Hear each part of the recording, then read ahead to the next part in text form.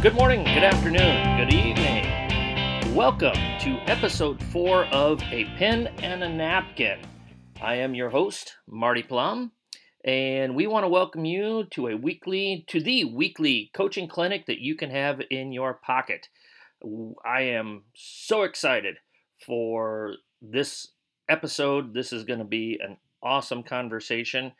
It is literally a conversation 30 years in the making, 35 years in the making. I don't know. The math is starting to get a little fuzzy, but this is a podcast that has been going on. We're just officially putting it on record since the mid to late 80s or so. But I'm going to keep that a little bit of a secret for just a couple more minutes. First thing I want to do, I want to recognize our sponsor for this episode, Cossack Chiropractic, located at 14450 Eagle Run Drive, which is just off of 144th and Maple here in Omaha. Dr. Kevin and Dr. Heidi are there for all of your chiropractic needs, and they are the absolute best. I've been going to them for almost 15 years, and they have always treated me like royalty. Coaches, if you have an athlete who is struggling with balance, neck, or spinal issues, have them go see Cossack Chiropractic. You can check out their practice at Cossack Chiro, that's KOSAKCHIRO.com, or make an appointment. Or to make the appointment, give them a call at 402-964-0300. Be sure to tell them that you heard about Cossack Chiropractic from A Pen and a Napkin. If you are listening to this podcast and you have not followed us on Twitter yet, please do so. Search A Pen and a Napkin. We try to have daily coaching tidbits on A Pen and a Napkin, so please follow us there. Also, we are on SoundCloud. We are working on getting on iTunes. Hopefully with this episode, finally, we will get this on iTunes. But please download it. If you get the opportunity to rate it, if you get an opportunity to forward it to people, coaches, please let other coaches know about this. The biggest thing we want to do is help other coaches become better coaches and to perfect their craft. So if you can rate it, give it 5 stars. Tell your friends about it. We want to gain momentum in the ratings so that we can help as many coaches as we possibly can. If you'd like to email the pod, please do so at apenandanapkin@gmail.com. If you have any suggestions or questions you would like answered on the pod, please don't hesitate to reach out to us, and we will do our best to address that in future podcasts. Who would have thought that 30-ish years ago, these two idiots would be on this thing called the internet talking about basketball when they were sitting in the back of John Doley's geometry classroom at Sheldon Community High School in Sheldon, Iowa. Coach Dick Jungers from New Wolf Honda. You're in the Hall of Fame, aren't you, Dick? No, I'm not in the Hall of Fame, but I am the Golden Flag Distinguished Coach. Was recognized for that in 2017. So, I don't know. I've had a very, very blessed and fortunate career so far. I thought, that's what that was. I remember you being recognized and everything. I couldn't remember if that was a Hall of Famer or not. So, I could refer to you at the next class reunion as Hall of Famer. The Hall of Famer walking into the building. Well, I don't know if that necessarily fits, but we'll take it. I'll take that at a class reunion. Okay. There's a lot of things we would take at a class reunion. So absolutely. You're kind of dating us when you're starting to say 30 years ago. Yeah, maybe a little bit. 30 years ago, we were just getting our driver's license, and that's when all hell broke loose. And lucky for the both of us that we fell in love with a game called basketball and moved our careers forward. We had to move a lot of things forward around that time. Just thank God that there was no YouTube or Instagram or any of that stuff, because I'm not so sure our records would be as clean as what they are legally now, anyway. Well, I'm just going to say, some things that we remember as fun, exciting memories. Sometimes it's good to keep those in the history background. Yes, and that is exactly what we were going to do with this podcast here. But no, Dick, thanks so much for coming on here. I appreciate it. I owe you big time here. I'll take care of you at the next class reunion. Just want to go through your resume here real quick. Varsity girls basketball coach for 18 years at Newell Fonda High School in Iowa. A career record of 366 wins, 68 losses, 10 state tournament appearances, 4 runner-up, and 2 state championships, but also highly successful in softball as well. 13 years as a softball coach, head coach, 410 wins, 150 losses, 7 state tournament appearances, 3 runner-up, and 1 state championship in softball. So you're doing some things right, my friend. You have done some things right for a long time. Well, thank you. I've been very blessed, and I think the softball story is kind of an interesting one. When I graduated from Buena Vista University in 1996, my first job opportunity came in a little town called Mercer, Missouri, and in order for them to hire me, I had to take on head boys and head girls softball. And so I spent most of my summer learning how to play the game of softball, and I never played baseball. We grew up on the farm, as you probably so much remember the farm life with us. But, oh yeah. But I bought 5 books and learned how to pitch.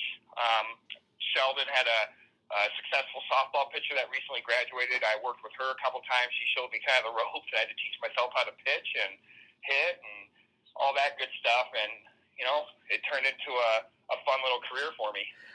Necessity is the mother of invention. Absolutely. I thought you would. How much of the old slow pitch softball days did you bring to your softball coaching career? Well, one thing I think is always interesting. None of us know what we don't know. Yeah. And so I could feel the ball or catch a ball or whatnot, hit slow pitch, but teaching it, holy smokes! I mean, as you know, teaching something is way harder than playing something, and so and I think when coaches learn how to be great teachers, that's when success really starts taking off. And I had to teach myself quite a few tricks to learn how to coach softball, and and it just carried over to other areas as well. When you went to Newell, was that part of the deal too? No. Okay. No. I didn't know. Yeah. Nope. Okay. Newell had a middle school social studies opening, and I applied for it and really clicked with the committee, and that was kind of an interesting story. I was an assistant coach at Mercer for assistant boys, and one of the reasons I wanted to come to Newell Fonda is in '97, both the boys and girls teams were in the state championship game, and the girls fell short, and the boys won the state title in '97. And I was like, man, if I knew I had a long ways to go to be a head coach, but I was very passionate about being a head coach, and so I came to Newell Fonda, and I didn't care which coaching staff would take me on. Paul Luce ended up taking me on, and I was an assistant under him, and learned a lot about the game of basketball through him. And Jody Mask was the girls' coach, and of course you watch the girls' game because in Iowa the girls play in front of the guys on 98% of nights. And I learned a lot about basketball those 4 years as Paul Luce's assistant. What were 2 or 3 important things that you took from Paul? Well, it's interesting. Both teams pressed, but the girls they ran a lot of zone presses, and Paul ran a lot of man-to-man presses. So. Jody would run a full court 1-2-1-1 and fall back into some 2-2-1, and Paul ran a lot of man-to-man jump and run, and he too would run some 2-2-1. So the pressing schemes, the up-tempo styles, both teams like to push the ball. And back in those days, there really wasn't mercy. Once you get by 35, the continuous clock. I remember a year where the girls scored, I think, over 100 points 10 times in the 5-on-5 game, just pressing and good transition. I mean, they had some great teams, and the boys were doing much of the same things, but they had different philosophies for it. So talk about a blessing. If you want to learn a lot about the game, you have two highly successful coaches, and it's just being displayed every game night. So that would be the second thing I learned, and the third thing is how to work together and manage teams was a big thing. Like when you have 20 kids go out for basketball or 30 kids go out for basketball, they go out for basketball because they want to play. But all those conversations on, all right, these 7 rows to the top, or these 8, and these are the 5 starters, and how to manage all of that was a great teaching tool with Paul. And the good thing with Paul, we both taught the middle school, and our lunch breaks were at the same time, so we had a coaching clinic every day. So like I said, it was a great experience for me, and I learned a lot and was able to apply it. When you're talking about managing your teams, what were a couple of key takeaways that you took from Paul as far as how to manage your groups? Like little details, like, all right, in this situation, you might want this player on the floor versus this player. Maybe it's maybe you want a third ball handler on the floor instead of an aggressive rebounder. Maybe you want a second post player on the floor, and then having those conversations with the kids to recognize that, through scouting, this might give us a better advantage to win against this type of team. The next night, we might call someone else's number and use this because we needed a third guard in the lineup, or, and that's kind of how that developed. So, and that just translated all the way through his entire program. Mm-hmm. Another person that I know was really influential on you, and obviously, unless you grew up where we grew up, you don't know this person. But he was a great man, John Shoup, who was your junior high coach. You went to the Catholic school. I went to the public school, and then after 8th grade, you and Dave went over to the public school for high school. But we didn't play against each other, even though we were in the same town. We never played an organized game against each other or anything like that. But John Shoup was your junior high coach. And I know he was very influential on you. I think for our coaches that are listening that are junior high coaches or helping out with a feeder team with younger groups, talk about the influence that John Shoup had on not only your coaching career but also your life. After and it's been 30 years since you've had him as a teacher and a coach. I'm glad you brought John up because he was a great man. He wanted all the kids. He became a principal as well at St. Pat's, but he wanted all kids to be great people, good people, nice people, and that's how he lived his life. And as a basketball coach, he was so intense.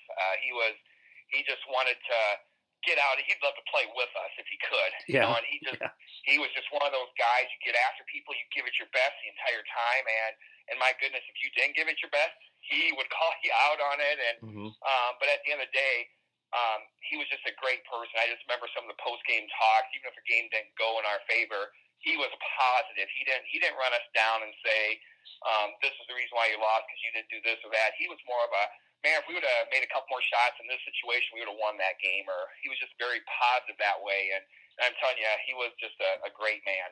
Yeah. When I've been around your program a little bit the last year or so, I can still see some things that you do that are definitely influenced by John, don't you think? I mean, even if you don't even, I see it. I don't know if you consciously or subconsciously do it, but I see it. And I guess I get so dialed in. I guess I don't necessarily think like that. Mm-hmm. If you catch me before a game or right after a game, I'm just dialed in. I mean, that's, it's just that level of intensity and focus, and I want to model that for the kids because, I always tell it to our kids when you walk in the gym, you leave all problems of the world outside the gym doors, and when you walk out of the gym, leave the problems of the gym in the gym and step back into your reality. It's an escape, and of course, I want that to be a positive escape. I want them to recognize that on game night, man, someday you're going to be my age, and there's some opportunities here that you don't even realize are opportunities, until you get much older and the wisdom comes out. But I always want that for our kids. Yeah. So you're with Coach Luce for 4 years, and then Coach Mosk. That's how you say it, right? Mosk, Jody Mosk, Mask. Jody Mask, decides to hang it up, and they're really successful, as you said. Multiple state tournaments, run and gun, flying around, doing all these other things.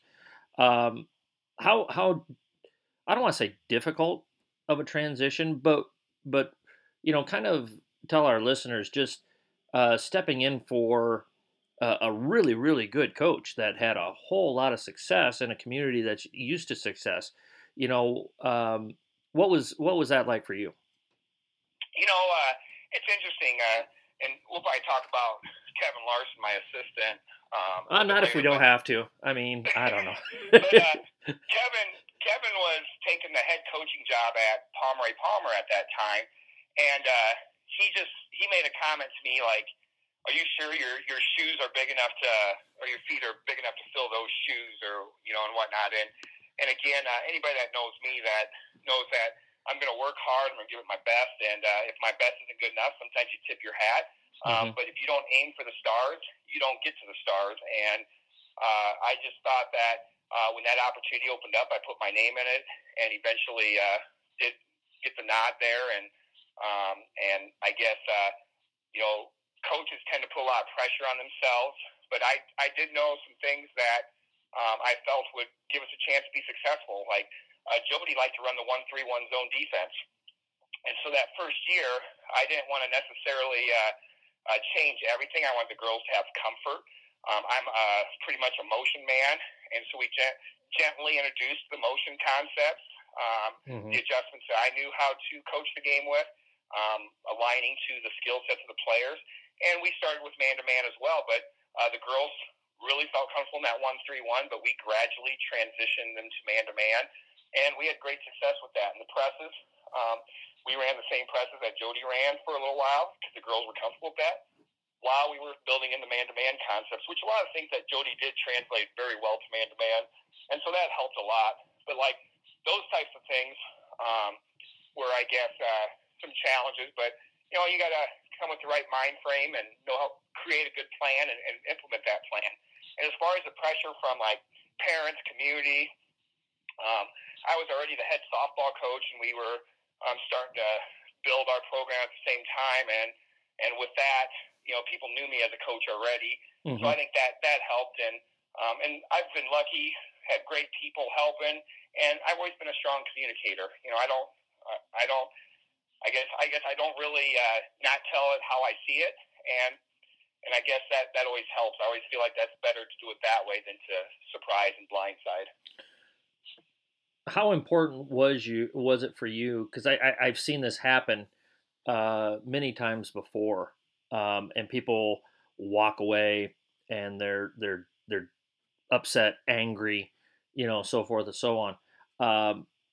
You had laid the groundwork to be the head coach at Newell Fonda long before you were the head coach there. And I'm not, by no means am I saying that you were doing anything nefarious or anything like that. What I mean by that statement is you worked your butt off to show people that you were ready. And I think a lot of times, don't you think that people put in some time, and then when the opportunity comes along, they're not nearly as prepared for it as they should be, don't you think?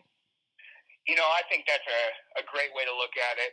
I think something little like scouting, I shouldn't say little because scouting can eat up a lot of time, but like those first few years, I spent a lot of time scouting, and of course I put a scouting report in for every game. And this was live scouting. This isn't huddle sitting in your basement. Scouting. You're driving all over Northwest Iowa doing this. What was nice though, I had a group of colleagues that would also go out and videotape games for me. And I always relied on videotape. I didn't bring a pen and paper because you miss so much. And I know, now when you do this for as long as I've been doing it, and as you've been doing it, you can scout a game much quicker. You can rewind, fast forward, whatever. But those first couple of years, just jotting down every detail. What could be the difference in that game? And that's kind of how my mind works. Like, all right, this team's really good here. How do I make that more tough? How do we make it tough for them? You know, their studs probably going to score 30 points. How do I make that tougher so that it takes more shots to do that? Or, you know, and doing that and then teaching the girls how we were going to do that is kind of a gift that I've had.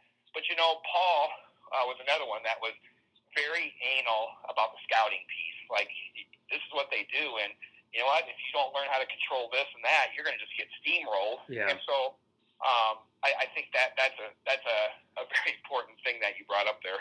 Don't you think, I mean, there's a lot of things that you have to learn how to do to become a head coach, but I know one thing that, and you and I kind of both the same way. You had it with Paul, I had it with Mike Power.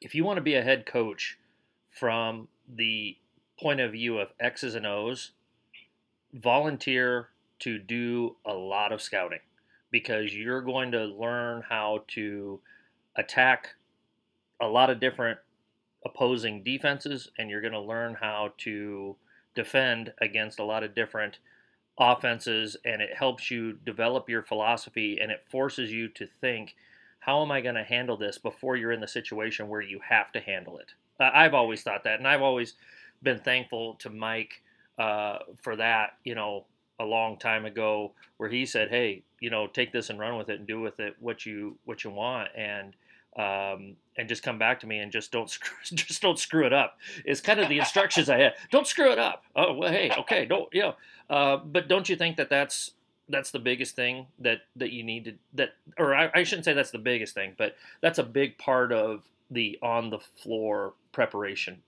for the job. Well, and I think you know, if you want to be highly successful, that's a major piece. Now, I can't say that every coach out there wants. I mean, they may want to be successful, but they may not create the time to, you know, really analyze things. I think here's another little thing that I do, and it teaches me more about my team than any is.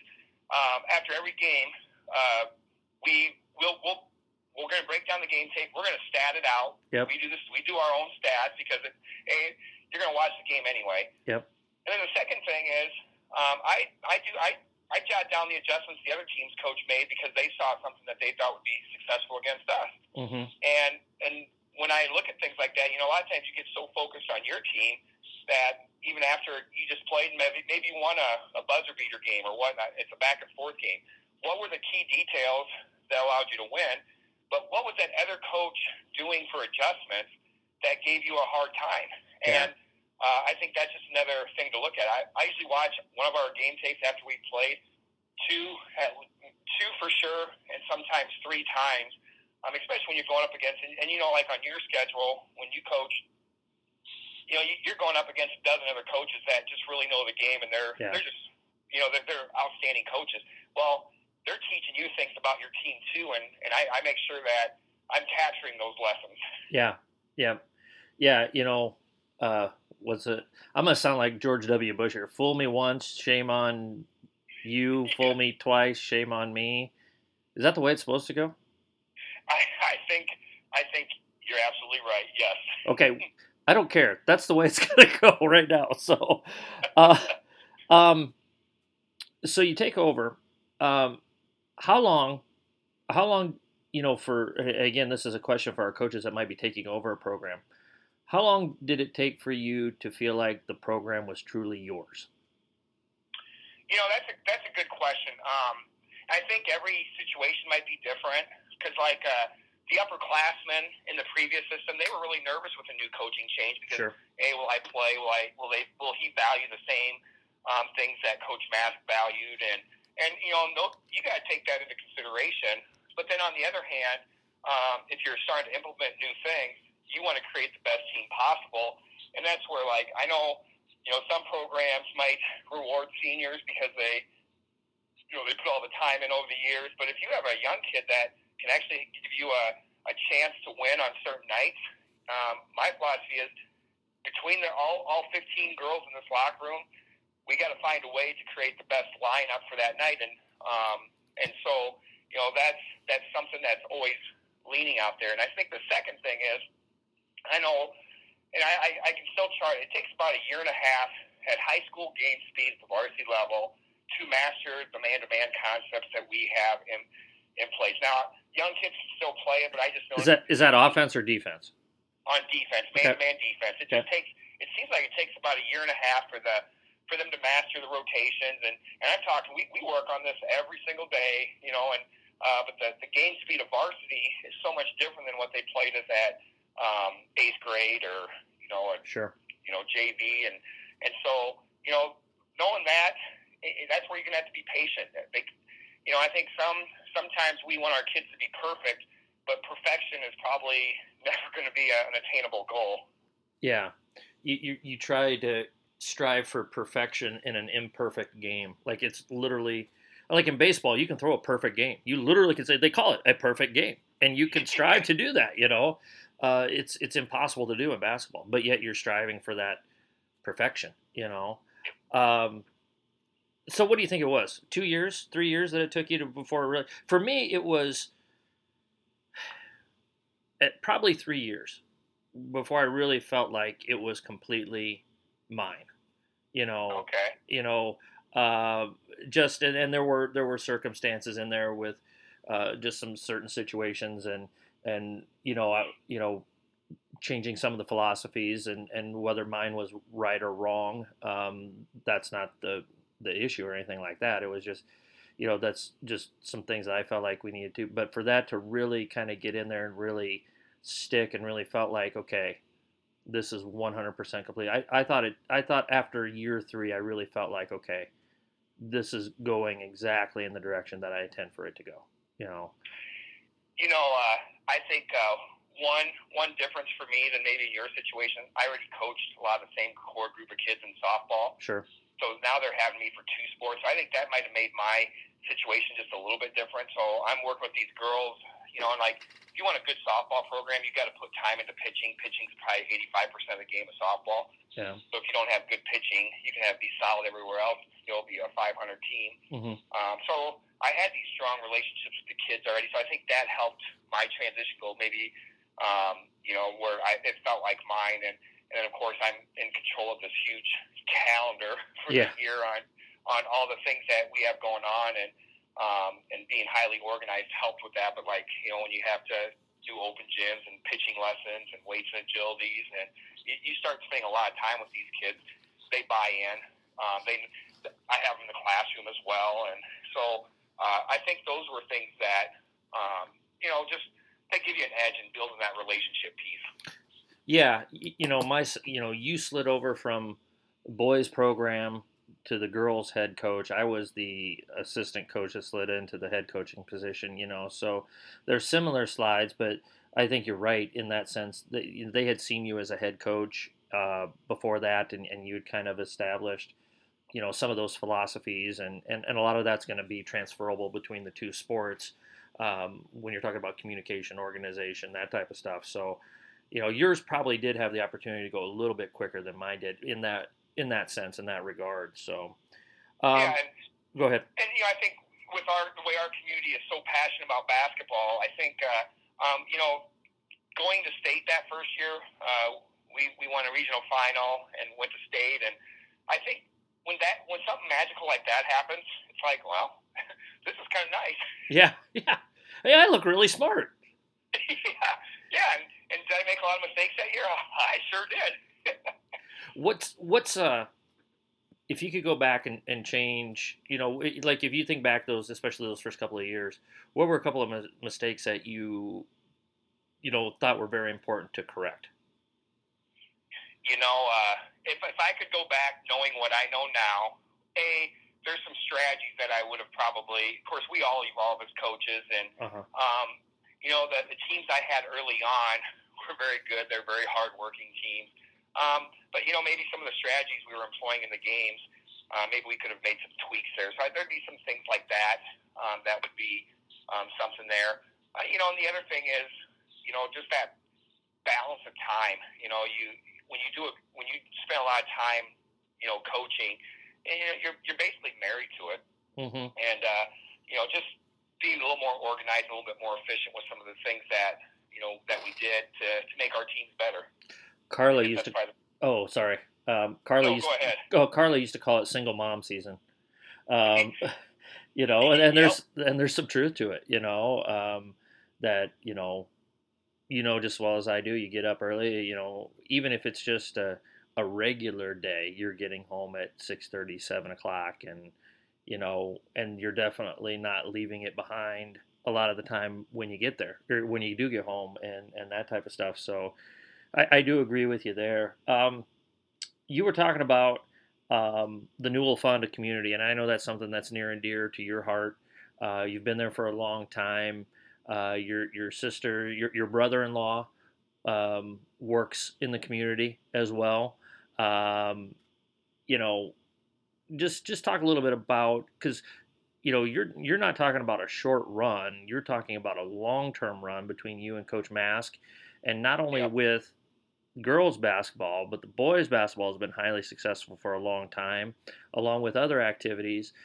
So what has made the community so special? I think when the two towns merged, I think it was like 89 or 90. That was before I even graduated from high school and you graduated from high school.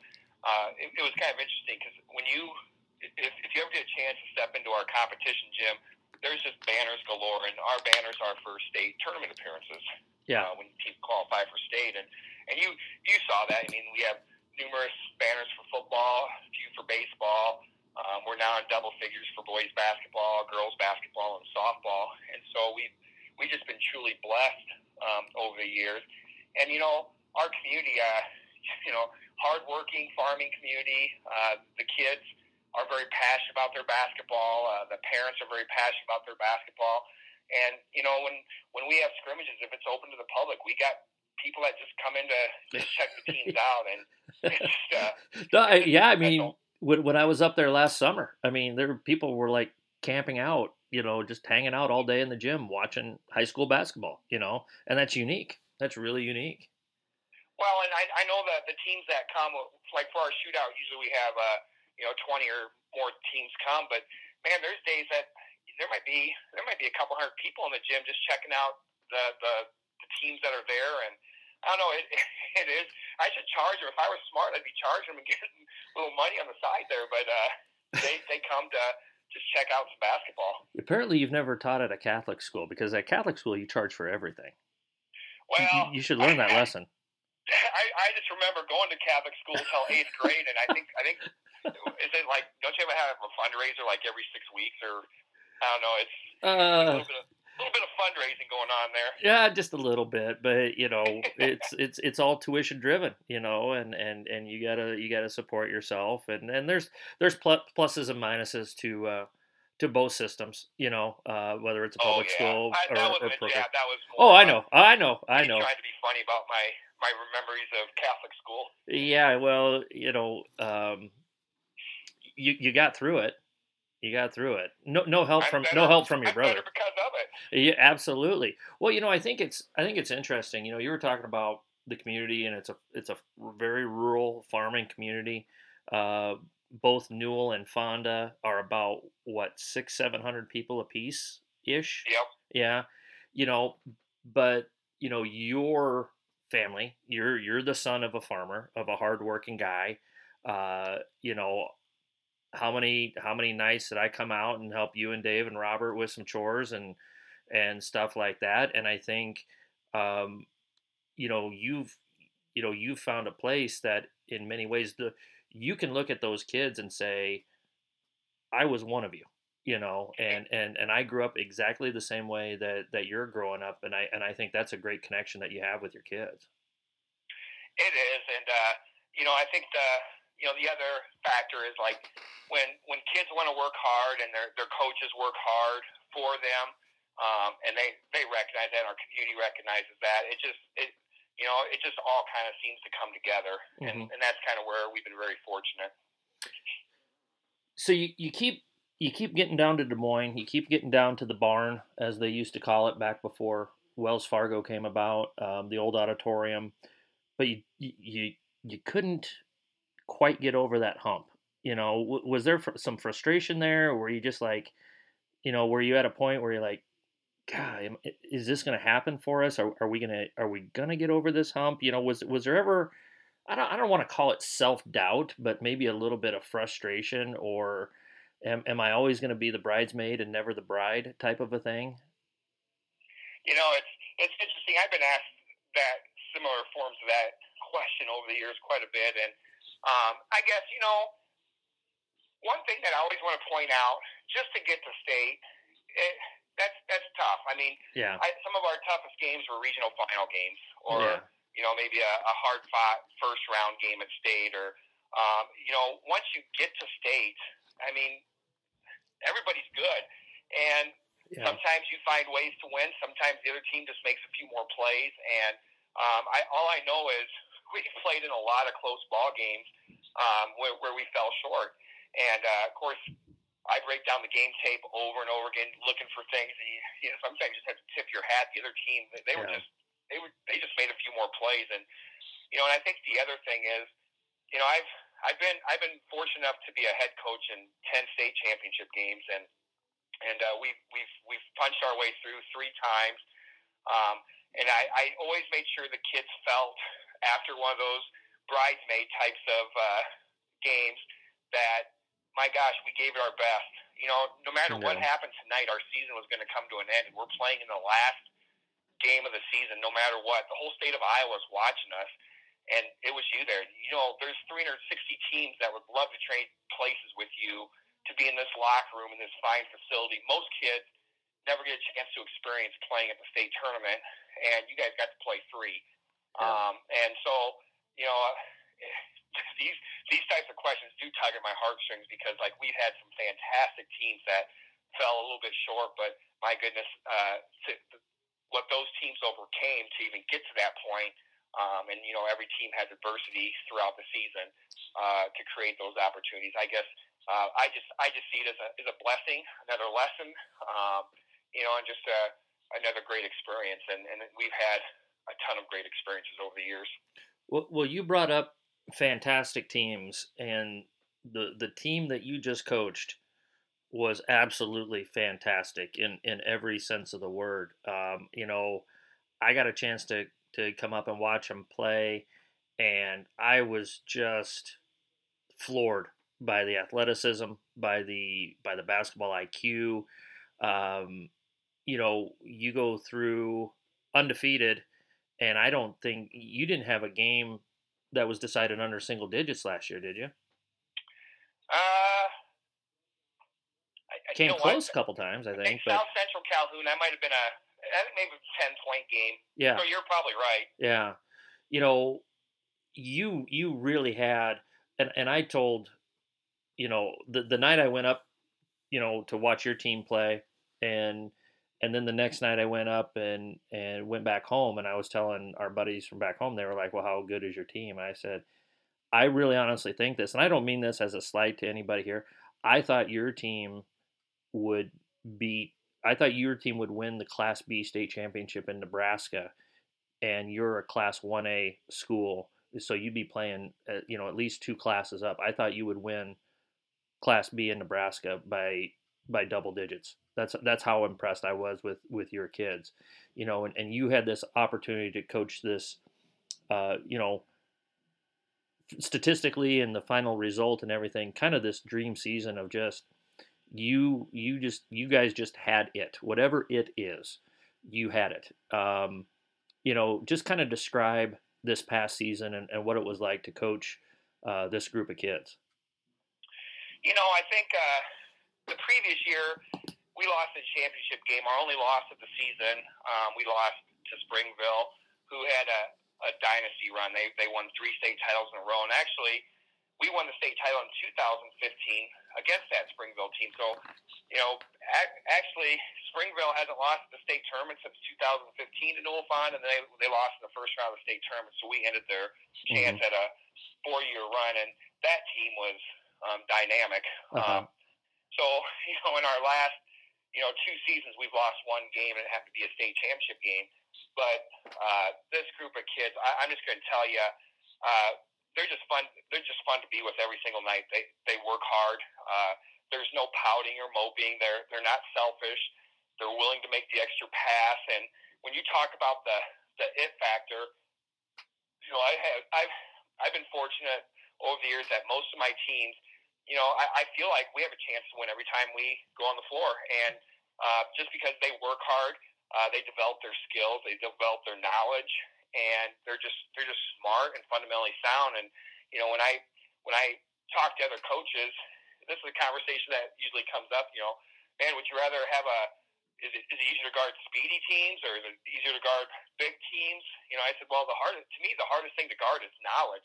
Those smart players on the floor that can just understand the game, that's the hardest thing to guard because they counter everything you throw at them. Yeah. And this team, teams that run zones, they run combination defenses, they run, some good man-to-man, and this team always found ways to make plays and score, and of course our defense was unbelievable, but they come in and just, I don't know, it's like a gnat storm. Yeah. No. Get their hands on the ball, and so, I don't know. It was a ton of fun. Yeah, as I say this, I by no means do I mean this in a negative connotation in any way, shape, or form.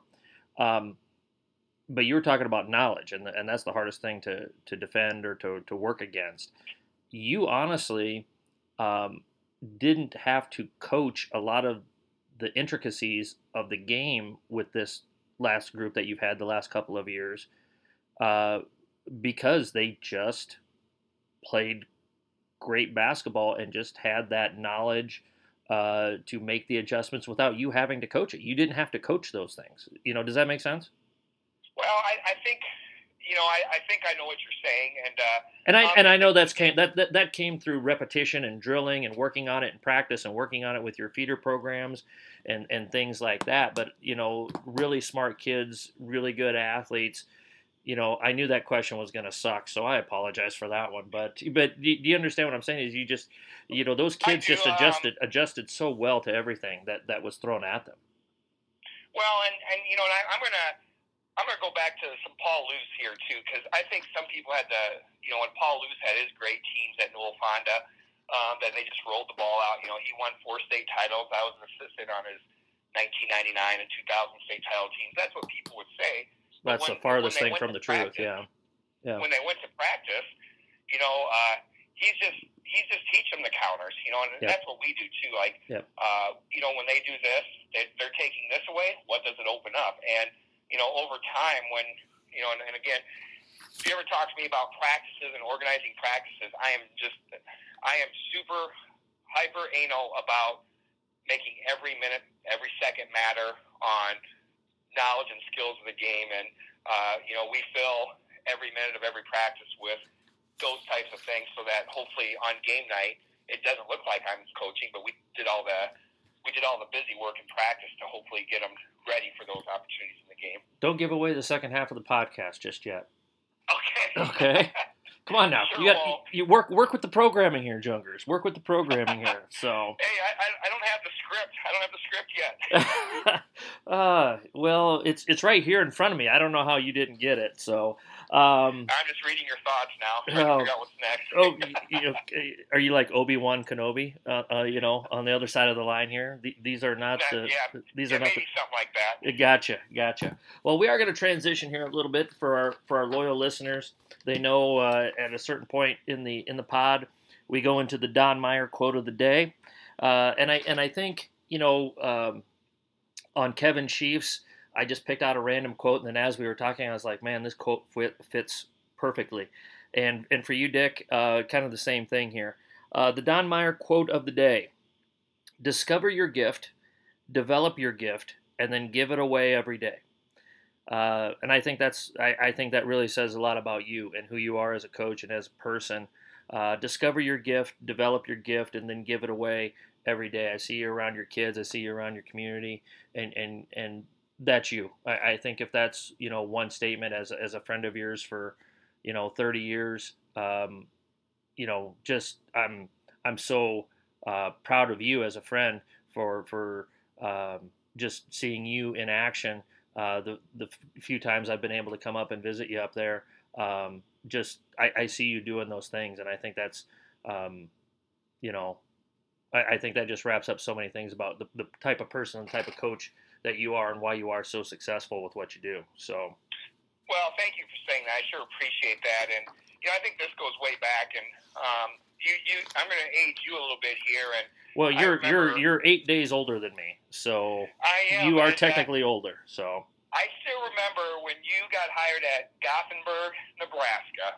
Oh, jeez. And you ran a summer camp and invited me out to help at that summer camp. That was a good time. That was a fun week for me. I just enjoyed, of course, got to hang out with you and your family, and got to teach some basketball and learn some things from Coach Plum. And it was, like I said, that was a fun week. But you're talking about giving that gift, and I think coaches, I just know when coaches call me, or just like when coaches call you, man, the conversation's always fun and always willing to help each other out. I've never met a coach that I asked a question to that they just wouldn't answer it. Yeah. And that just goes back to, I still remember another time, and I can't remember, I just remember we were in Sioux City at a table. I can't remember which tavern we were in, and it was you, me, Jamie Sale, and Mike Power sitting at a table and just talking basketball. I wasn't talking basketball. I was just listening and trying to soak up all the knowledge of you three. But that was, holy smoke, that's probably been 25 years ago. Yeah. Yeah, Mike, you had probably when Mike was the head coach and Jamie and I were his assistants, so Yep. That's been a ways, and that was such a wonderful experience, the three of us together, and we actually kind of reminisced on that a couple of months ago between the three of us, and I'm not going to go into the details of that. That was a pretty personal conversation that the three of us had, but it was good. It was good. So, there's been a lot of positives of stepping away, but one of the things that I do miss is just those kind of consistent conversations, and having that type of stuff, and I'm just trying to, with this podcast, trying to take those conversations and give it away to other people. Like I said at the top of the broadcast, you and I have had these conversations for a long time. We're just now putting it on record here or on technology, and we're going to let everybody else listen into what we're talking about. So that's the cool part about it. It is. It's just, for us, it's different just because this goes back to even longer than what most other people have, in their coaching relationships, so let's jump into some real specific Newell Fonda stuff. And you kind of gave away at least one part of what I wanted to ask you about. So, but I won't hold that against you. So, okay. I won't dock your pay, your commission from this. So, I want to lead with this. And you're in a unique situation. You talked about that you were hired as a junior high social studies teacher. But since then, you have, I don't know if graduated is the right term. You have changed your job description to, you are the K through 8 principal at Newell Fonda. And as an administrator, not only are you dealing with your day-to-day stuff, but you're hiring teachers and you're hiring coaches. I wanted to make sure I asked you about this to help coaches who are trying to get into the profession, who are trying to move up in the profession. As an administrator, what are some things that you're looking for in candidates, whether it's a teaching position, whether it's a coaching position? What are some things that you've seen in the hiring process that have impressed you? It's interesting. I just spoke at BV to the education department the other night, did a presentation, and really kind of covered what you're asking here with them. And I think, first and foremost, we want to hire good people. And, and I think, good people is a very relative. It's tough to do tangibles on that.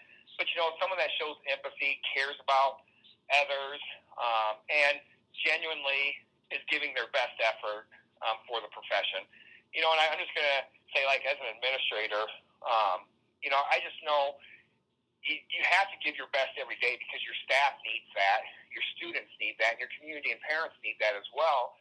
And so that's what I'm looking for. And you're also looking for, the other things that make good teachers, great teachers, organizational skills, those conversational skills, and of course, can they handle some of the challenges that will be thrown at them? Because there's just like in coaching, the challenges are many, and the people that are willing to ask others for help if they need it, I think that they're the ones that get ahead of the game. Mm-hmm. Is there anything that, just so people don't do these things, what are a couple of red flags that you've seen over the years that it was like, that's not good, don't do that. So we want to talk about the positives, but I also think it's appropriate to say, yeah, you might think this is a good idea as a candidate when you're going into an interview or you're doing this or that. Just what are some things that, some people maybe have thought was a good idea during the interview, but as an administrator, it kind of worked against them.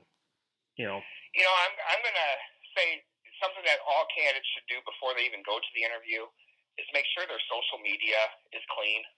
Uh-huh. In the teaching field, the students have access to anything with the internet now, the parents, the community, and if you were enjoying a night in college and you were, really partaking a lot of beverages or whatever, and there's video clips of you doing things that probably won't represent the profession well, take those things down. Those things don't need to be on full display. Keep those as a private display somehow if that's important to you. And I think when candidates finally become of age to become a teacher, and I think that's always an important thing to do. And as far as the interview itself, I just be honest. Everybody makes mistakes. I still make many mistakes. I have an ongoing joke with my secretary. Sometimes it'll be 7:45 in the morning, and I'll say, "Hey, Deb, my perfect streak's already over for the day." So, and just make light of, we all make mistakes, but own them, because that's how you grow. When you own your mistakes, you grow from that, and then, if you don't know an answer to a question, that's okay. Yeah, that's okay. We don't. There's no such thing as a perfect candidate.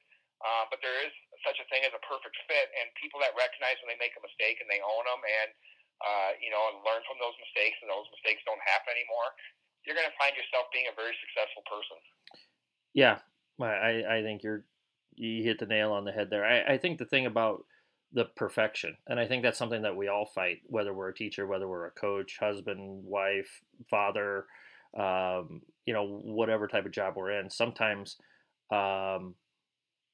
we put that expectation of perfection on ourselves, and then when we're not perfect, that we let that lead to the next mistake. Coach Naki always used to say, one mistake, two mistake. He would say it with a few more vulgarities in the middle of that type of stuff, but well, guys got, and I can't go through those. There wasn't a lot of paint left on the walls after those a few times, but I really think that as a coach, you're gonna make mistakes. I think of a couple of things. I think of a couple big mistakes that still bother me today. Handling a couple of situations with players, and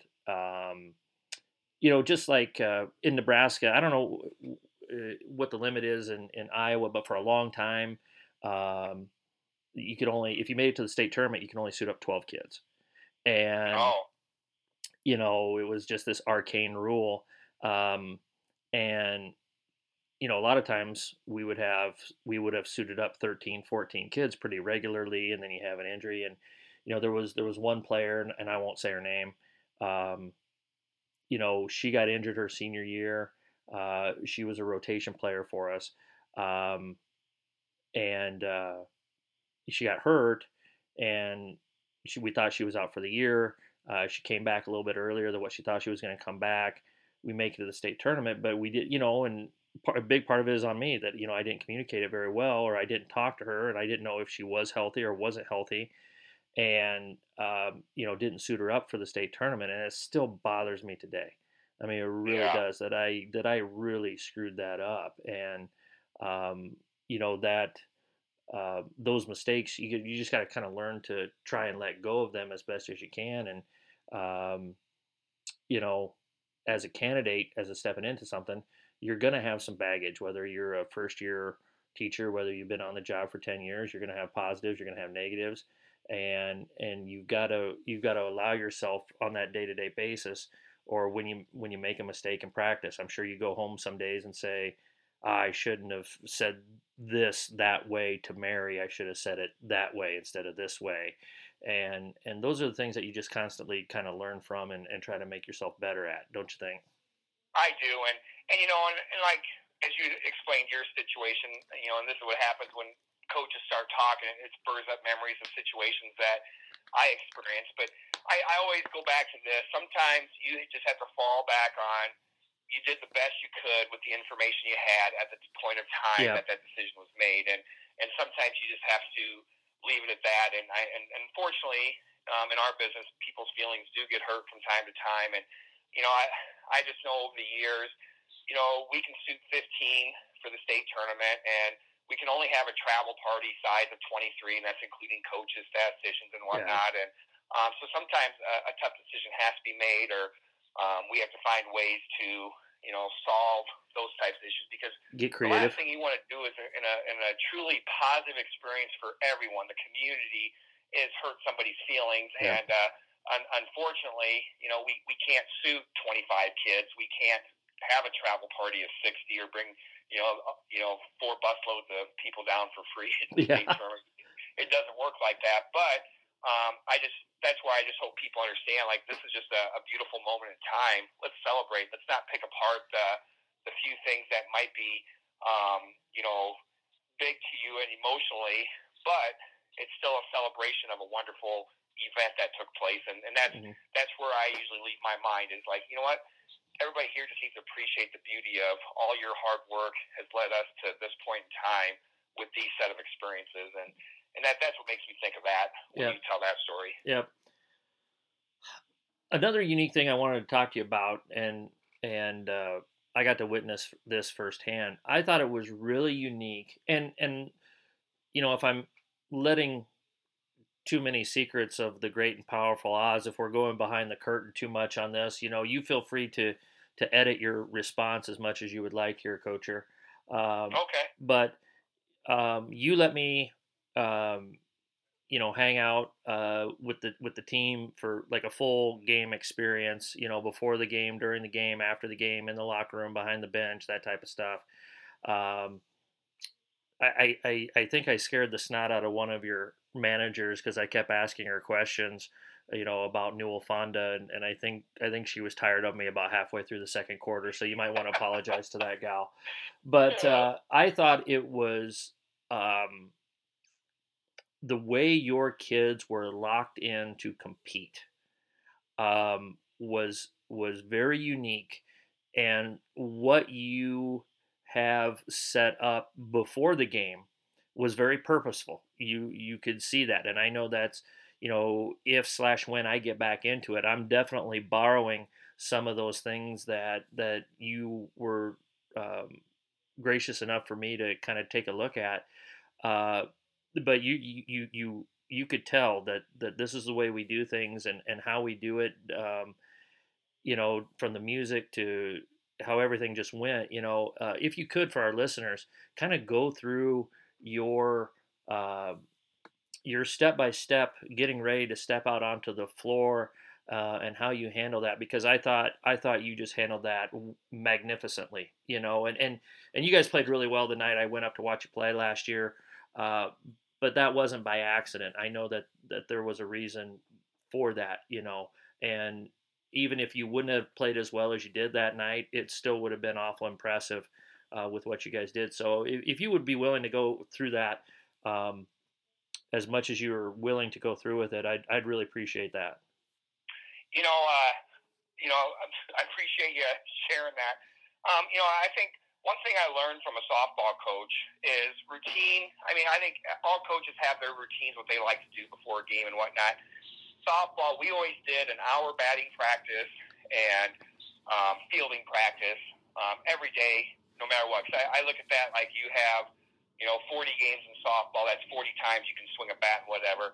So for me, the pregame starts when school ends, and we're gonna do a walkthrough and a shoot around. We probably walk through the scouting report the night before a little bit, but we're gonna refresh some of the key components of that night's matchup. Talk about the key things, how we want to guard certain scenarios. Same thing that most coaches do. We'll do our shoot around, but at that time, I'm basically trying to capture their mind to take away from whatever drama unfolded at school. Maybe someone had a disagreement with someone, and they're emotionally charged one way or the other. Teenager and stuff. Just let them know that, hey, it's time for this. And I don't remember if there was a JV game that night when you came. Yeah, there was. So a lot of times on our home games, the JV usually plays prior to. You'll see the team that's sitting on varsity will watch JV play. They'll go out. They'll go eat, and then when it's locker room time, every year the girls are to create a playlist of songs that they wanted to play that get them fired up. And I'm just going to tell you, the songs they pick now don't fire me up as much as the songs I liked when I was 18, 19 years old. I can't relate to it. But when Coach walks in, they have a song that is to get coaches fired up. And I know one year we had Imagine Dragons, Whatever It Takes, and last year's song. I can recognize the song by sound, but not by name, because, again, relate to today's music is probably not one of my specialties. But then we'll go through the game expectations. A lot of the kids will have the scouting reports in their hand as we're going through things. And again, I don't expect kids to memorize them. It's a tool. It's something that is useful if they want to spend time looking at it. But I know when I was a younger coach, you'd want them to memorize everything. And I'm like, well, that's kind of counterintuitive. They don't need to memorize things. You just need to know how to play and how we want to guard situations. And then after that, the girls will huddle up. Some years they'll say a team prayer without the coaches, or they'll do something to get them ready for the game. And then girls will take the floor. And I just always tell them, as soon as you step on the floor, you need to make sure the other team knows you're there with how hard you work and just coming at it with the right mind frame and intensity. And like our pregame warm-ups are very intense. They need to go through the routine that we have with, great effort and intensity. I tell them, I want you to sweat before we start the game. I want them sweating in the pregame warm-up, because I think that's a great way to loosen up and get your mind ready for the challenge of the night. And then we go through the game stuff. And I don't know, did you want the halftime and post-game stuff as well? Whatever you're comfortable with. Whatever you're comfortable with sharing. I thought it was all terrific stuff. I think, I want things to be, regimented. So at halftime, we're just going to talk about, and I ask them the same things every game. What's going well out there? What's something we need to get better at? What aren't we doing as well? And I always want to talk in terms of positive. I don't want to say, all the negative stuff. What do we need to work on? What do we need to do a better job of? Sometimes it might be rebounding, or we're turning the ball over a little too much. And so we'll talk about those things. A lot of times it's only a 2-minute conversation, because here's, and I don't know if the listeners know this, but I got a major in psychology when I was in college too, and that was a field that always fascinated me. But in these pressure moments, kids can't remember more than 2 things. Adults can't remember more than 2 things. So I always try to highlight 2 things. Whenever I have a timeout, a quarter break, we're going to focus on 2 things that I think that we need help with, or Coach Larson or Coach Darrell will throw out things that we need to be focusing on. And I don't want them thinking about 8 things, because the body can't master 8 things at one time, but you can master 2 things. And so we talk about that. They'll come out and shoot their halftime routine. Usually they partner up, and I usually think they're supposed to be making 5 or missing 3, whatever happens first, and they kick the ball to somebody else. And then we'll go to our second half in the post game. Again, the same thing. We always talk about the things that we did well and the things we need to get better at. And I'll even tell them things like, all right, so, I'm going to have to get us ready for practice tomorrow. What things do we need to add into it? And they'll tell me those things. So, I don't know, it's a good routine. And then, that's usually when after the boys' game's done, because we're going to support the boys, Coach and I will break down game tape, do the stats, and jot down the things that we notice. Because, one thing I think a lot of people don't recognize is, the speed of the game, it takes a very trained eye to catch everything. And no coach will ever catch everything during the game. But when you watch the game tape and you can slow it down and stop it, you start seeing like, oh my goodness, I see why that happened now.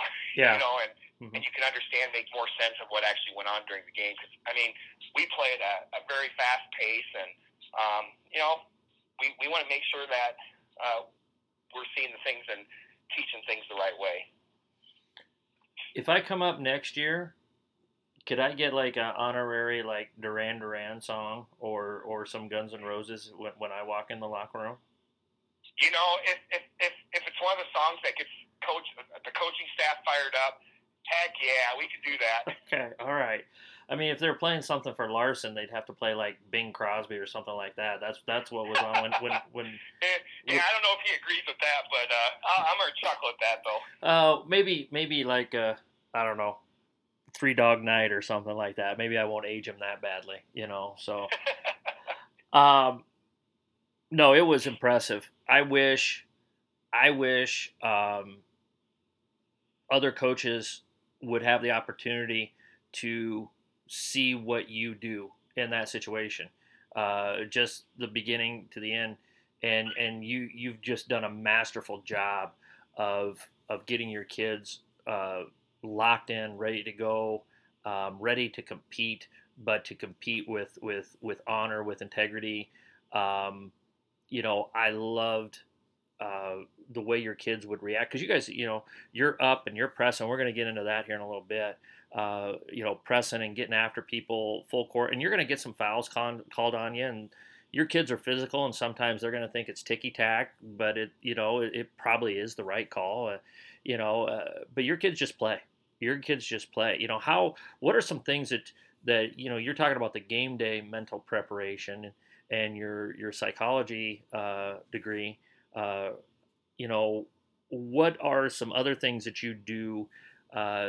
And these are, we've talked about this as well, but just for our listeners, just how do you coach the mental game with your kids? Because I think you do just a tremendous job with that as well.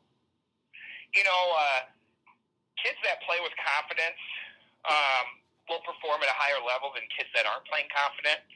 And so I think the best way to build confidence is, playing the game. Make sure that you're using words that the kids understand, and you're teaching them the skills that they actually need to be successful, so that when you put them in those pressure situations, there's no doubt in their mind whether they can do it or not.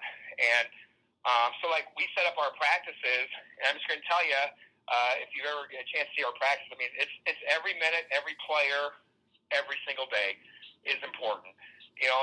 If I look at practice and see some kids not working on a skill to get better, I've now just shortchanged them and shortchanged the whole program. And, I think one advantage we have being a small school is, I have my entire program in the gym. Most years we have between 16 and 20 or 21 players out for basketball, and I have everybody in that gym. And with 3 coaches, every kid is expected to be doing something. I'm not a big fan of standing around and wasting time. We're developing skills and knowledge so that they're confident with their ability every single night when we put them in tough situations, so that they know their job. The other thing that our kids know is I'll get on them for basically 2 things only: if their effort isn't great or if their attitude's not great. Again, on game night, do kids make mistakes? They do. I'm not going to belittle them. We're just going to, a lot of times with our sub patterns that we do, I'm just going to pull them out in a normal sub pattern so that they're not second guessing. We have a very patterned subsystem. And then I'll just send them down, hey, Sally, come here a sec. tell me what you saw there. Why'd you make that decision? You know, and so it's a conversation about what they saw versus, you know, you should have threw to the other team. You know, Yeah. and so basically it's a conversation about that, so that, you know, beating them up about a mistake, you can't change it. And so as a coach, I feel like it's my job to coach them through that and teach them that, all right, this is what you saw, this is what I saw. Maybe the next time, you know, we make a different choice in that same situation. And that, I think, is how you build strong, confident players. And, you know, little things like, you know, I talk to our players a lot about, you know, if you miss a couple shots from the outside, you know, the same stuff every coach teaches. Well, then you probably want to go inside or try to get the free throw line. But not to beat them up for that. You know, a missed shot's going to happen. You know, the highest percentage shooters in the world still miss shots, and that's part of the game. Yeah. I don't recall missing a shot in my career. I mean, well, that's because you and I we got a lot of splinters in our playing days. Yeah, well, you know, I don't know how much we want to go into that right now, but we'll save that. Yeah. But, you know, I think you do hold a record. From our vantage points where we got to see the game, I think we learned a lot about it. Well, I know you hold the record for perhaps the fastest foul out in Sheldon Community High School boys basketball history. Yeah, that comes up in conversation every now and then. I was a determinedly aggressive player. Yeah. Yeah, you know, I think determined would be an understatement, you know, but you know, that's stuff that just happens, and you learn from it. I think that looking back on some of those things, you know, helped me as a coach. You know, walking not a mile in their shoes, but you know, a few steps in their shoes, and you know, I think that you know, holding kids accountable, and like you said, you know, attitude and effort. You know, those are the two things you're gonna get on them. I think that's so vitally important. If I had a nickel for every time, you know, the times I've been around you with when you're coaching your teams, if I had a nickel for every time you said, you know, what did you see there? You know, that I can tell that's a constant phrase that you use with your kids, and I think it's a great way to get your point across without being demeaning or like you said, taking away their confidence. You know, and it gets them to think, and they, you know, but you don't come off as the bad guy, you know, or not necessarily the bad guy, but you're not attacking them. It's just, hey, what are you seeing there? Okay, I didn't see it that way. You know, I think that's a masterful use of the language that you have there with your kids. Yeah, and it is effective because again, we're on the same team. It's not like, you know, I need somebody to feel bad about something and it starts affecting their play and the play of their teammates. I just want them to just recognize that maybe we could make a better decision in that situation. Yeah, exactly. You were talking about your practices. You know, describe for our listeners, if they're coming into the gym at Newell Fonda, you know, what's the practice going to be like there? What's a typical look like? What's your structure look like? How's everything organized there? You know, just so folks can get an idea of how you do things. You know, in our situation at Newell Fonda, we're fortunate. We have 3 gyms, so we've got the junior high in a gym, and then we have our competition gym, and we share that with the guys. So we might have to be in the small gym, and so depending on which gym, I do different drills. But you know, one phrase that the kids know, if there's a favorite phrase that the kids will throw back at my face sometime is, if you're 10 minutes early, you're never late. If practice starts at 3:30, everybody knows that they should probably be in the gym ready to go at 3:30, not walking in, needing to tie your shoes to get your ankle taped or you know, of that nature. But we start right away with what our warm up. We'll do various shooting drills to start. After we get a good warm up, and we'll do like what I call C-cut layups, cutter layups. We'll do some spot shooting, form shooting, and then some shooting off cuts or shooting off screens. And we work on those things for about 5 or 7 minutes each day, and I rotate in about 10 different drills. And one thing about me, I don't like to do a ton of new drills. I listen to the other 3 podcasts. I do love listening to other coaches speak, and if there's a drill I can pick up at a clinic, I'll put it in if it fits our system. But if it's just a fun drill to do that doesn't really fit our system, we won't do that. And plus, it takes a lot of time. I'm a time guy to keep teaching new drills. So we do a lot of similar drills, but we focus on different things with those drills, and the kids get really comfortable and confident in those drills. And I think that leads to more confident players. But then we'll go into our one-on-one full court defense zigzag drill, where we teach kids how to funnel a basketball that's being dribbled. Then we'll go into our press mode. And one thing about how we do our system is it's a parts whole theory. If you can't, you got to be able to teach everything what it looks like 1-on-1, 2-on-2, 3-on-3, and we'll just keep building until we get to 5-on-5. We do our offenses, half court defenses, full court defenses with those theories. And I think the nice thing about breaking it down into 2-on-2 or 3-on-3, you can see right there if the kid really understands the concept. So let's say we're talking about, a pick and roll play, how we want to defend the pick and roll. Let's say we want to hedge and recover. Well, you can see right there if a kid can do it or not. And 5-on-5, I don't think kids always understand the concepts as it pertains to the whole team. So we really do a good job of teaching that individual aspects, and then we'll apply it to the team game. But so we'll do press and transition offense for the first half-hour practice, and then we'll go into our half-court defense mode. We do half-court defense every single day. We do presses every single day. Hey, real quick. You're talking about doing press and transition work stuff early. Is that a pretty good? Does that help you as the head coach? Does that kind of give you an early indicator of where we're at and we're going to get the blood flowing right away here? That's kind of the first thing that pops into my mind there is, hey, let's get ready to go at it right away, real early. Is that part of the process or part of the philosophy? Again, capturing their mind, like, you know what? I want the other team to know as soon as we step in the gym, you're going to get pressed. Yeah. And even I've had some teams that weren't as good in the full court press, and then we'll taper it off, but we still press in practice every night. It's just a basic foundation of our program. And then against some teams that, maybe the press isn't as advantageous, we'll tweak our looks and maybe do more contain or do something like that if we want to talk about some strategy a little bit later. But I'm just saying, like, I want that mind frame. Like, we're going to go intense. And, in the high school game's 32 minutes long. So right there, if you can handle the press work and the transition work for 32 minutes, well, game night's going to seem easy. Yeah. Yep. So, yeah, I just wanted to ask you that because you talk about, a lot of folks will build and build and build to that eventually, and they might get to the press and transition stuff towards the end of the practice.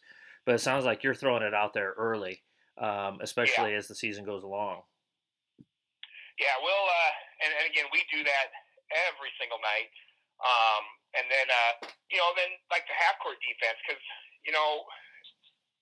when two even teams play, and let's say press and transition cancel each other out, teams can't gain an edge there. The big games are generally won on the half court offense and half court defense. And so, for example, if you're playing a team that can handle your press is going to be the difference maker in why you win that game. But a lot of times when two evenly matched teams play, when all factors cancel each other out, it's going to come down, can you score an extra bucket than they can, or can you stop them one extra time? So that's why we'll spend a lot of time on the defense next. And, how we do things with defense, we're also working on our offensive fundamentals at the same time.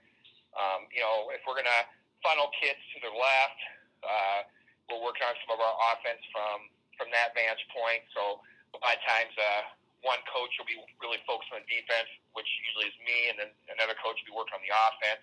then our third coach, Coach Darrell, would probably be working with a group of kids on the other end of the floor, running through different things. So that's kind of how we structure that. Of course, we always transition to different shooting drills, skill drills, and then, I think another phase of our practice that we do is turnover reduction. Is kind of how I put it in a category, where you do like your 3-man weaves, you do your jump stop pivot drills, your full court cutaway and come back drills, and trapping and breaking trap drills that just really what I call what you need to do to make sure that you can handle the basketball in tough situations. And then we will tend to end practice with special situations. Mm-hmm. I think our kids really like that. A lot of times we'll play 1-minute games, and every night I mix up which uniforms the kids are in. So our practice jerseys are blue and white. So we'll have a blue group, a white group, and then we have pennies like that are red. Mm-hmm. And I'll mix up the kids in different groups, and we'll play like 1-minute games. One team's down 3, and just play it up that way, or put the delay game in, or put our different offensive sets in that we want for last-second situations. So that the kids are learning those things throughout the entire season, and we keep refreshing them too. So that's kind of how we do it, and I think the best thing is there's a lot of comfort and confidence comes by doing things similar every day. Do you think, as good as your kids have been with pressuring the ball, that has also really, really helped you with your offensive fundamentals? Because if you don't learn how to handle it fundamentally, just in practice, you're not going to look very good in practice. And I think that's a great way to make your kids be fundamental is by cranking up the defensive intensity in practice, don't you think? Oh, absolutely. And I think, getting kids to be able to read the floor, and read, a lot of our offense is basic motion, read and react to what the defense is doing, and being able to read those scenarios. And I think that's the biggest edge that someone that's been in our program, like a senior for 4 years versus a freshman or a sophomore, is those situations we've done so many times that they're just reading them naturally. And again, it looks like on game night that we're not even coaching the kids because they're making good reads, but it comes through, 3.5, 4 years of these type of practices that are getting them ready for those types of situations in games. So describe a drill, where and you've brought this up a couple of times, where here's where we're trying to attack, here's the counter, here's the, this type of thing. What's your favorite drill? If you could describe that to our listeners, that how you teach that, because I do think your kids do just a tremendous job of just playing ball, but that's been taught how to read and react to those situations. So what's your favorite drill or two that you have that get your kids to that point? One of my favorites is we call it 5-on-5-on-5. And so I'll put each coach in charge of a group of kids. And again, it's not necessarily varsity, JV, and the next 5. I'll mix and match because we expect our kids to be able to handle all situations. And so, because since we usually play 8-9 kids every night in our rotations, they got to learn how to play with different players. But if I'm working on really focus on just chemistry, maybe our chemistry's not quite where it needs to be, then I will definitely put like our 5 starters or the next 5 in similar groups so that they get a chance to play with each other more. But in this 5-on-5-on-5, it's full court. So just for lack of better words, let's say that you're coaching the blue team, I'm coaching the white team, and Coach Smith or whoever is coaching the red team. When my team scores, I got to take it out against the blue team. There will be pressing up until half court, and whereas the next 5 is waiting. So this eliminates all transition, but it forces the kids to have to read the floor. So they can't just throw the ball up for grabs, because then someone will be taking it right back at them. So basically, you're 5-on-10, because the group waiting on the end of the floor, they can't cross half court, but they're waiting for a bad pass because of the full court pressure that's being applied by your group.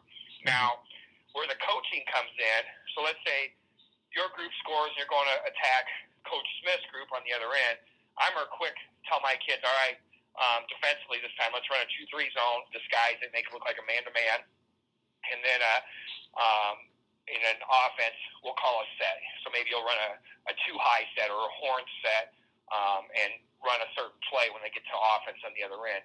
And meanwhile, the coaches are continually doing this, and we'll play for like 7-8 minutes, and or till a team gets to 7 points. A lot of times is how we do it, and they just flat out get after it. They hate losing, and so that's one of my favorites. And it's teaching everything that we've talked about: read and react. So you have to recognize what defense the other team's in, and I know when you start playing the good coaches and they're making great adjustments, or they're trying to throw something at you that our kids will just be ready for, because we're doing drills like this, and a lot of our offenses are designed for man or zone, as long as the kids get to the right spot. So, so that's kind of one of our favorites that we do to get them ready for those situations. Do you ever play that like with no out of bounds? You do that 5-on-5-on-5, but play it with no out of bounds and make it even more chaotic? I have not, and the only thing I get worried about is a kid running into a wall. That's the only thing. I wouldn't want somebody getting hurt doing that. Because like I said, I don't like when our kids fly into the bleachers and those types of things. But yeah, that would have a lot of chaos. Yeah, that was we would do that from time to time. When I really wanted them to be aggressive, we would just say, we would have a drill like that, or a 3-on-1+2.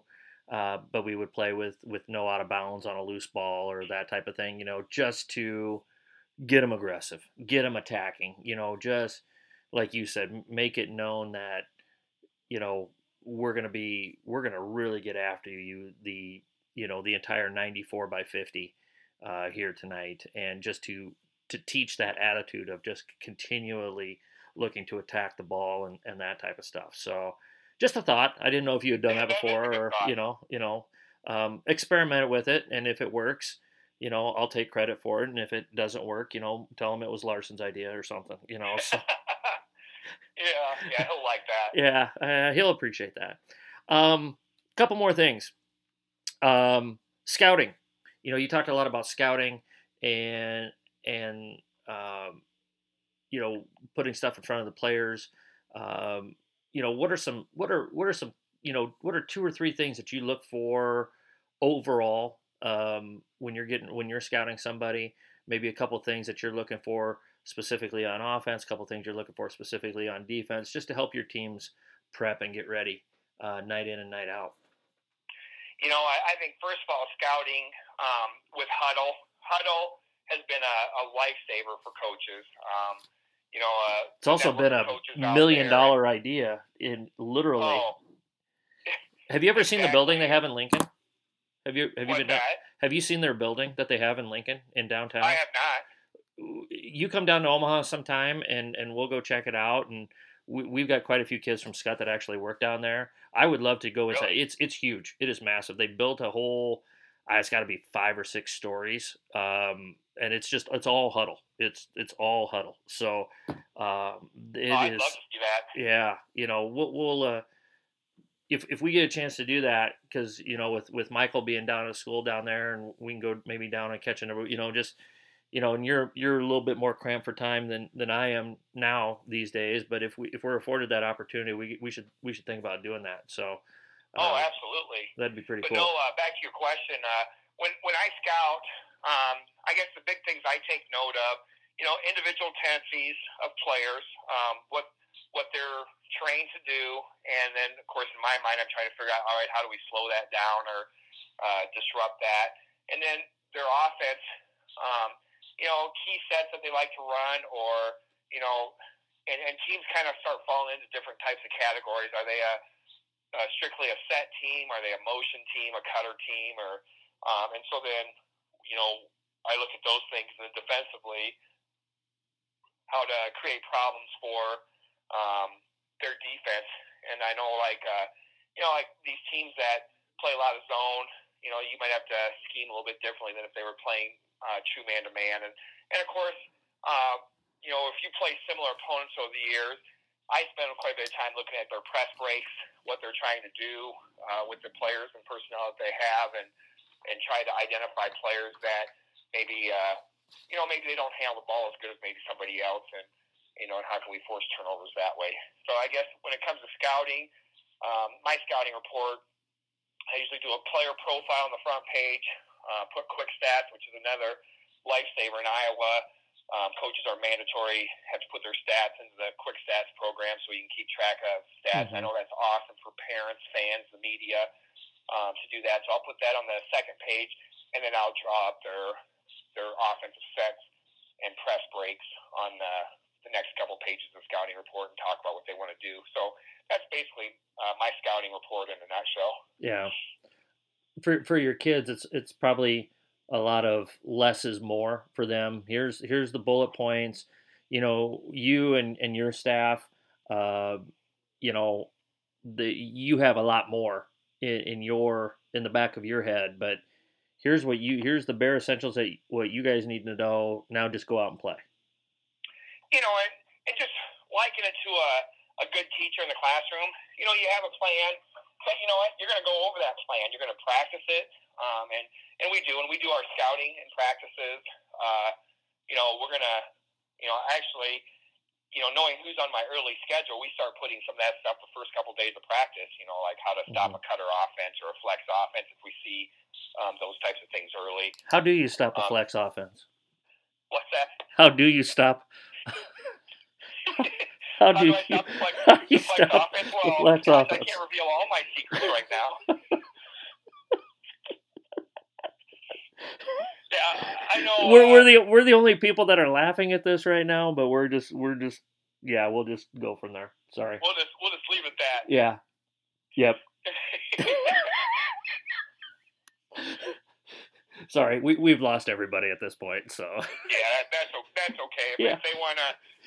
If they're still here after an hour and a half, maybe they can find the inside scoop. Yeah, if they're still here after an hour and a half, they can deal with 30 seconds of stupid here. So, there you go. But go ahead. You were saying about cutters and stuff, and you were putting that in. Yeah, because when we started doing our basic defensive breakdown drills, we're working on defending those types of things right from the first few days of practice. So like I said, when we go to scouting report mode, then it's just all review. Like, all right, they like to run their cutters this way or run off screens this way, and so that's kind of how we teach that in. But I don't want the practice before the game to be the first time that they get exposed to a challenging defensive situation. Yeah.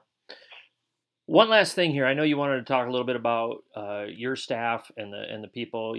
We talked about the folks that you had worked for with Coach Luce and Coach Mask and them, but you've got a couple of people that you give a whole lot of credit to as well, and rightfully so. I know you wanted to talk about those folks a little bit. So any successful head coach can't do it by themselves. Will not do it by themselves if they're smart. But you're lucky to have a couple of really good people that really helps you out as well. So, I love my junior high coaches. They've done a wonderful job, and I guess I know some coaches want their program instilled in the junior high. I mean, I want aspects of our program because they're going to be playing that system in high school. But if they don't feel comfortable doing that, that's okay. I have great parents at Newell Fonda who are just passionate about basketball, and when they coach youth teams, they're not afraid to ask me questions, and there's nice I'll come in and help with a practice with a younger group if there's that. But the only thing I really talk about those guys is, if you teach them fundamentals, the skills, and the knowledge of the game, they're going to always be fine. Just because I just want them playing. But I'm just really, really fortunate that in our community, that's people honor that. And I know when of course Kiera, she's in 8th grade, and Trey's in sophomore, and I coach their groups throughout the years. And you go to a Saturday tournament, and a team might run everything through one kid, like in 6th grade. I just remember watching youth football, and they always give the ball to the fastest kid, let them run around end, and then they feel like they have a great football team. But in high school, it doesn't work like that. Exactly. And so I just keep telling our parents, you know what? The more you build up the team, and yeah, it's awesome you have a kid that can score 20 points in a game. But you know, if you can build the team and give everybody chances to score and play hard on defense, they're going to always be in a good program, and that rewards that. And you know, and that's where at Newell Fonda we've been really blessed. Yeah, and a lot of times the best kid in 6th grade might not be playing by the time they're a sophomore in high school. You know. Yeah. You know. Exactly. You and know. you know, and I know I get asked sometimes too you know, should kids be doing AAU? Should they be playing tournaments every weekend? And you know, I think the answer is different for everybody. But I just know, Marty, when you and I grew up, I think I can remember going to one Saturday tournament. But I do remember in high school playing in Archer, Iowa. Once the weather got a little bit cold, and we'd play every Sunday. We'd play every Sunday in Archer for 4 or 5 hours. All the high school guys would get together. I mean, there'd be days there'd be 20, 25 kids in that gym just waiting for their turn to play. And I don't know if kids do that as much now, but things are more organized now. So, I mean, there's some pros and cons to those types of things. Well, I think that, you know, it's different, you know, and we are the parents of the generation, both of us, who our kids are, my kids are a little bit older than your kids, but, you know, very similar in that, the kids have everything organized for them. You know, we had the calling tree, and hey, you know what? Archer Gym's going to be open at 1 o'clock on Sunday afternoon, and everybody drives out to Archer, and you know, or you go to Village Northwest on a Wednesday night and you play for a couple hours or something like that, or you know, God forbid you actually played outside on the blacktop, you know, and did that stuff. I remember, because I know, like, you know, my kids are getting to the age where they like to go out and stuff a little bit, but like, I remember, you know, we could only go out 2 nights on the weekend when I was a kid, and a lot of times one of those nights we'd end up at someone's house playing basketball. We'd end up at Central Courts playing basketball, or East Elementary playing basketball, and there'd be that's what a lot of the guys in our class was doing when they had free time. Well, and I think what that taught us was, you know, you called your own fouls, you picked your own teams. If you had a complaint, if you had an issue with somebody, you dealt with it right there. There wasn't, you know, social media ghosting and all these other words that I don't know what they mean, you know, but I think it's different, you know, and I think there's positives coming from it, you know, I mean, you know, with the situation that our kids are in, they've played a lot more. They know how to handle big games much better than we did, you know, at that time period. You know, you'd probably get more nervous because we hadn't been in that situation nearly as much, or you're playing for a championship of this or that or the other thing. But at the same time, I think sometimes with our kids today, it's just another game.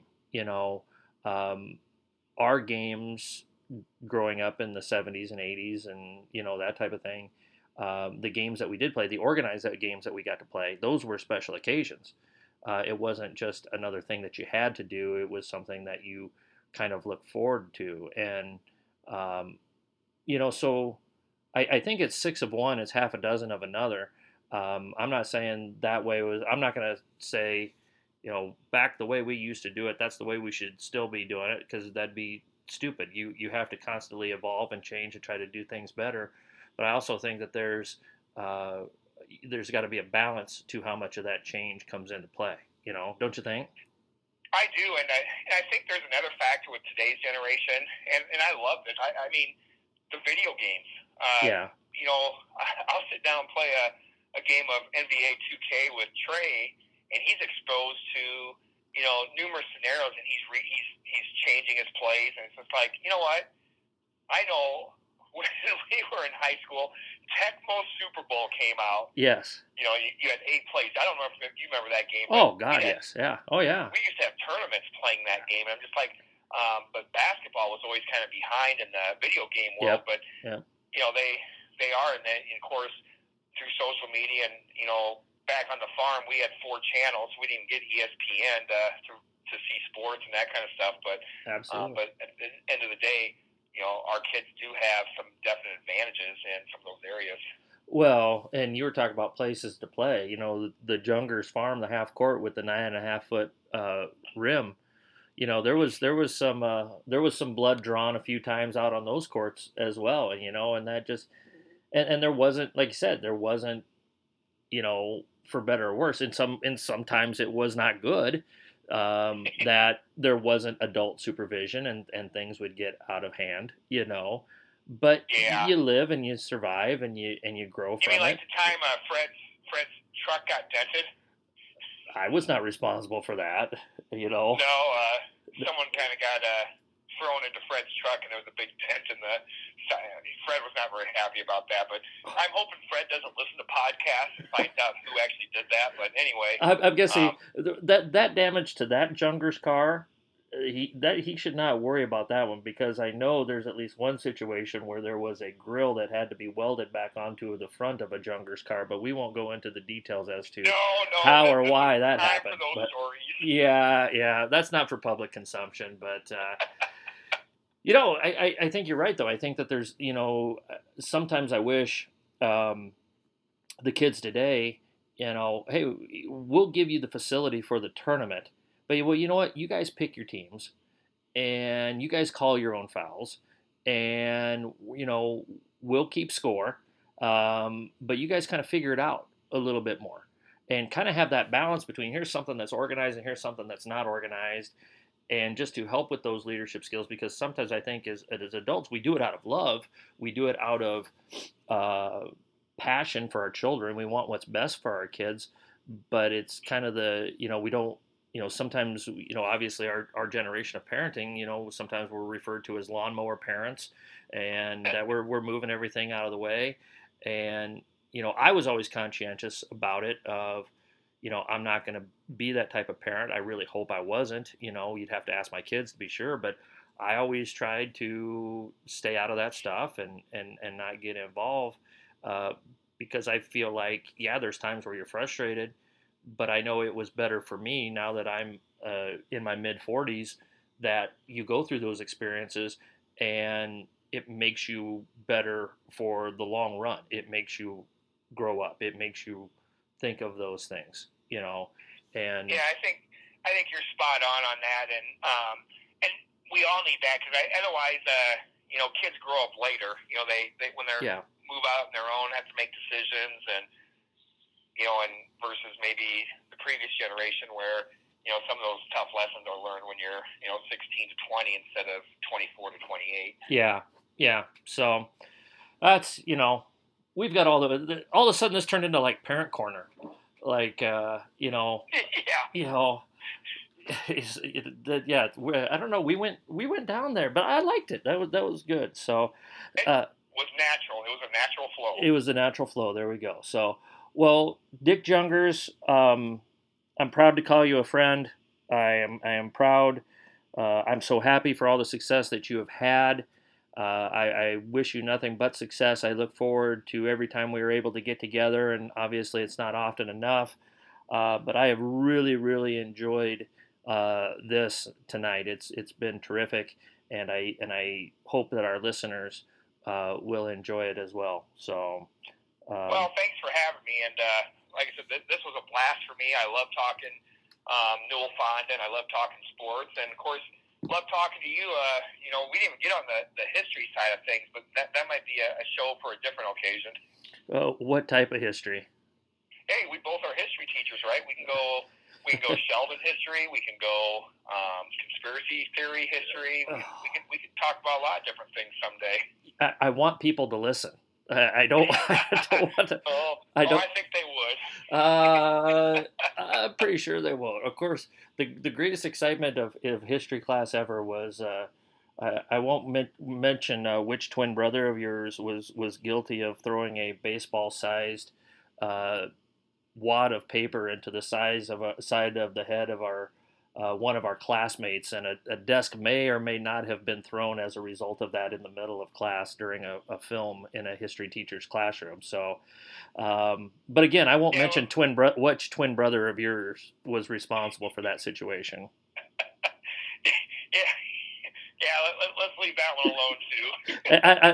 I don't want to accuse someone too much without the evidence of the situation. So, but hey, Dick, thanks so much. I love you, man.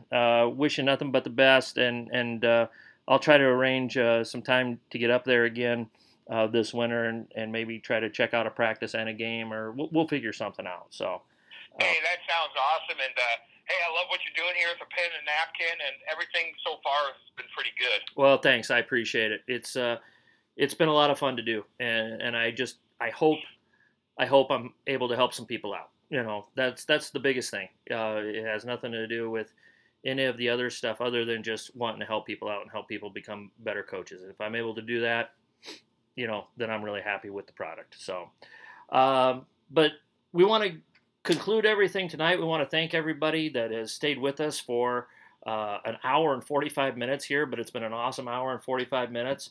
We want to thank our sponsor, Cossack Chiropractic. If you're in need of any chiropractic services, don't hesitate to call Dr. Kevin or Dr. Heidi, 402-964-0300. Follow us on Twitter at A Pen and a Napkin. And we're getting some great people that are following us here. The statistics from the first 3 pods have been awesome. We appreciate that. Folks, pass along that information. Again, it's all about getting stuff out there to help people become better. Email us if you need anything at apenandanapkin@gmail.com. My name is Marty Plum. I've had Dick Jungers on here, and we hope that you've had a great night, and we hope you get something from it. Want to wish you good luck, and thank you all for listening. Thanks, Coach. Appreciate it. Hey, no problem. Loved it. All right. Have a great evening.